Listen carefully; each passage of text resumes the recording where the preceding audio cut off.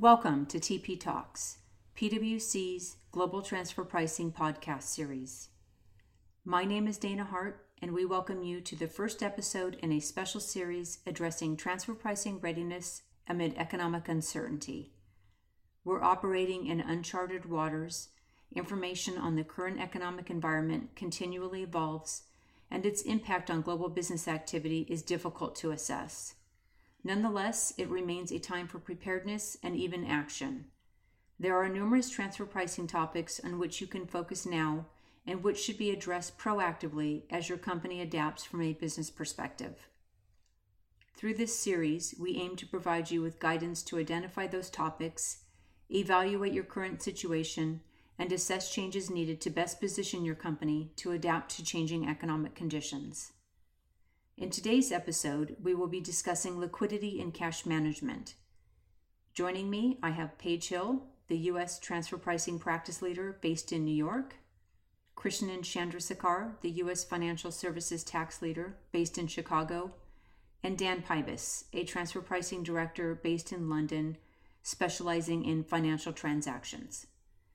Paige will be our moderator for today's podcast. So Paige, I want to hand it over to you to get our podcast started. Thanks, Dana. Liquidity and access to cash has become the number one priority for most companies in the current environment with this unexpected business disruption. Intercompany arrangements and transfer pricing play a key role in a company's ability to access cash through their multinational organization, through their existing intercompany financing treasury structures, and through the impact that TP policies can have on optimizing cash flows. Today, we're going to break our discussion into three areas. One, looking at liquidity broadly in the market. Two, looking at how intercompany liquidity impacts the company.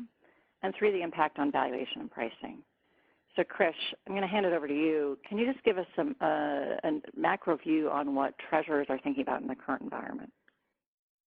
Sure. Thanks, Paige. I think it's worth first noting that things are developing drastically on a daily basis. And what I mean by that is there are significant changes happening in the credit markets and treasurers' thinking around this topic that changes from day to day. Just 2 to 3 weeks ago, the focus was on starting to create cushions with an expectation that companies might have cash flow shortfalls.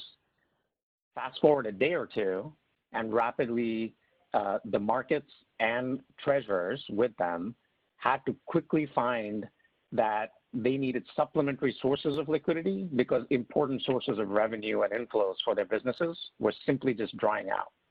And so in this environment, for a number of industries, treasurers are first and foremost today focused on A, ramping up and determining where their various sources of liquidity are, first within the group, and then looking externally to find additional sources of capital liquidity depending on their industry, so that they can create the relative cushions they need to weather out what is hoped to be a temporary shortfall around cash and liquidity for a number of businesses. Secondly, it's important to know that some treasurers have to think about refinancing and credit at this point in time. And so the other space that treasurers are looking for is how do they go about accessing debt in the markets in a condition where a number of borrowers may or may not be even able to access the typical sorts of financing that most treasurers like to achieve. So the focus, again, to summarize, is a subset of clients looking for quick sources of liquidity, both within the group and externally.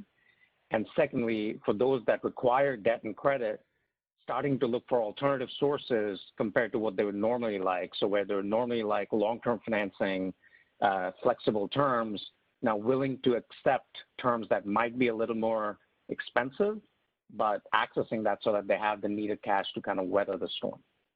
Thanks, Krish. That's helpful. And Dan, how do intercompany arrangements then feed into this agenda? Yeah, thank you. So there's a couple of things I'll talk about here. So firstly, I guess how does intercompany financing, how is it impacted more generally from a pricing perspective? And then I'll touch on cash pooling as well. So intercompany financing more generally, I suppose, with the pressures which Krish alluded to there, what we are seeing now is pressure on things like credit spreads. So we are seeing an enhancement in borrowing rates for local entities in various jurisdictions. And of course, this places pressure on your intercompany pricing policies, which already are in play. Now, at the same time, what we're seeing in the markets is that you're having territory-specific responses whereby governments are helping to support low borrowing rates for a sustained period of time just to enhance the economics for that particular territory. So we have this in the UK at the moment. And what this is also doing then in the background is it's kind of deflating some interest rates as well. So we're seeing an interesting dynamic in the market. And as Chris says, that means it's kind of a constantly moving platform right now for treasurers. And that plays into your intercompany financing considerations. You know, how should I be pricing this debt? How should I be pricing this interest? And what should I be doing? What would I be doing from an independent company perspective? You know, if I was looking at my options realistically available in light of the current business economics. So that's kind of one of the key considerations there. And that plays into this idea of, well, how have you set yourself up as a group? If you think about your treasury policy, are you looking at a treasury policy where you have a centralized group financing company, which is being treated as an entrepreneurial entity? In which case, in the current environment with fluctuating rates, you're going to expect that entrepreneurial company to be absorbing all of that risk and that impact. Whereas, and this has been commonplace for the last couple of years, you know, tax authorities have been saying, well, actually, we think all the risk is being borne in local territories, so we want to see some of the benefits, some of the upside. Well, of course, now in the current environment, what should be happening is that they should be seeing some of the downside too. They should be seeing some of these economic pressures, some of the pressures around liquidity and the impact that has on pricing being pushed down to those local territories. So those are a couple of the key impacts from a financing point of view. And then we talked a bit about cash already and how cash is king in this current environment. I guess what that plays into then is in the models where you have cash pooling arrangements and things like that, how can we get cash back to the center as quickly as possible? Or how can we get cash moving around the group more efficiently to ensure that where I do have pockets of capacity or where I now more than ever need to make sure cash can move fluidly throughout the group, that I have a mechanism to do that. So something like physical cash pooling, where groups didn't have it before, they're certainly looking to introduce that now. And where they did have it before, it's making sure that's set up in such a way which allows for that free access to capital on a day-to-day basis, which is, you know, the frequency with which companies need that funding right now. Thanks, Dan.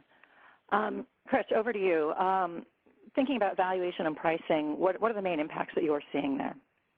Yes, maybe to bring it around full circle, I mean, I think if you look at what's happening externally in terms of pricing, I would observe the following. First, there are certain ratings and certain types of borrowers that are simply not getting funding right now. Now, this is rapidly changing, and the position last week is very different from what we're already observing this week. But that observation is important for related parties, I think, because it's important to understand what type of borrower would be able to obtain financing today. And that ties to the pricing point, because the second piece of that puzzle is there are certain types of borrowers and then certain types of terms and conditions under which the credit markets are still willing to offer either short-term or medium-term liquidity or credit. And so those terms and conditions then start to inform how the related party would then need to consider pushing down that credit or funding within its group.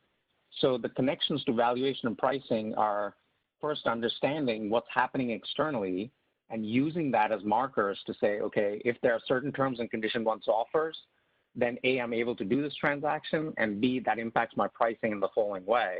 And then how do I translate that for the profile of my specific related party borrowers? So that's the biggest piece I'm seeing. And then one piece on valuation, I think to the extent receivables and loans are important currency within the group for tax structuring purposes, each of the elements we described start to make material differences in the valuation of those receivables or notes.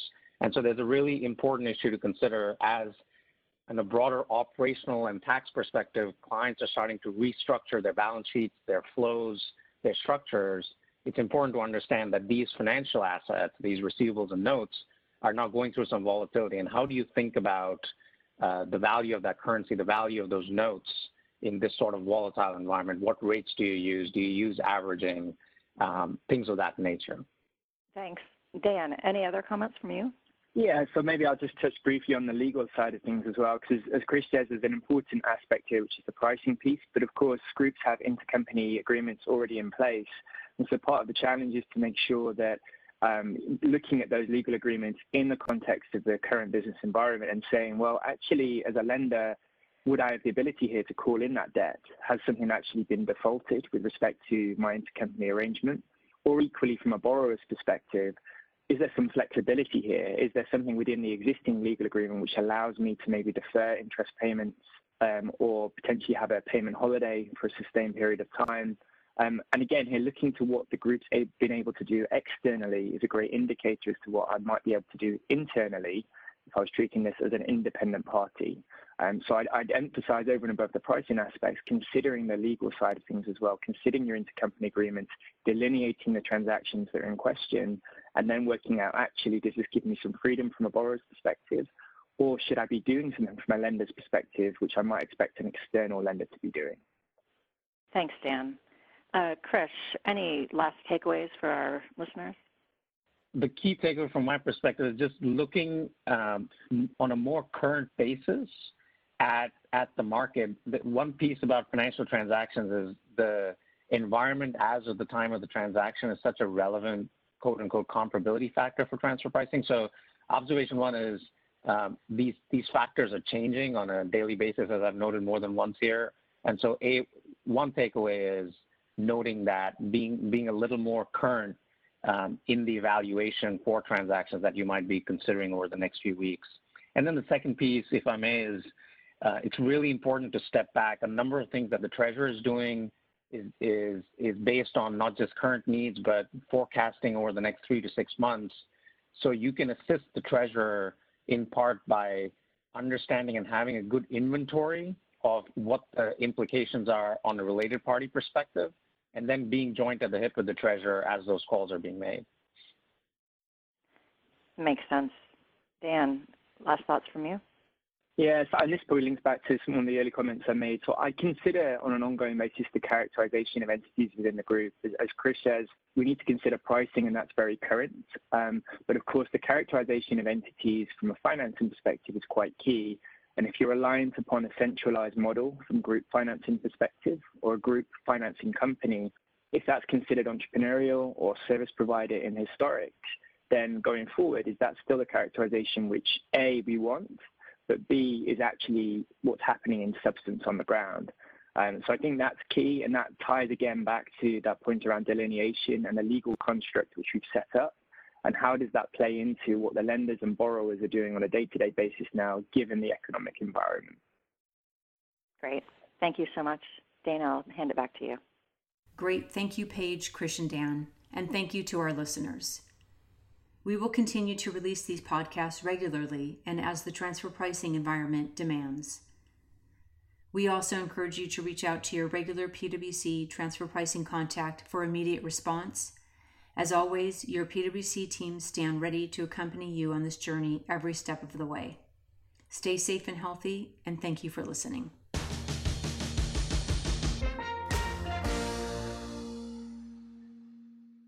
This podcast is brought to you by PwC, all rights reserved. PwC refers to the U.S. member firm or one of its subsidiaries or affiliates and may sometimes refer to the PwC network. Each member firm is a separate legal entity. Please see www.pwc.com/structure for further details.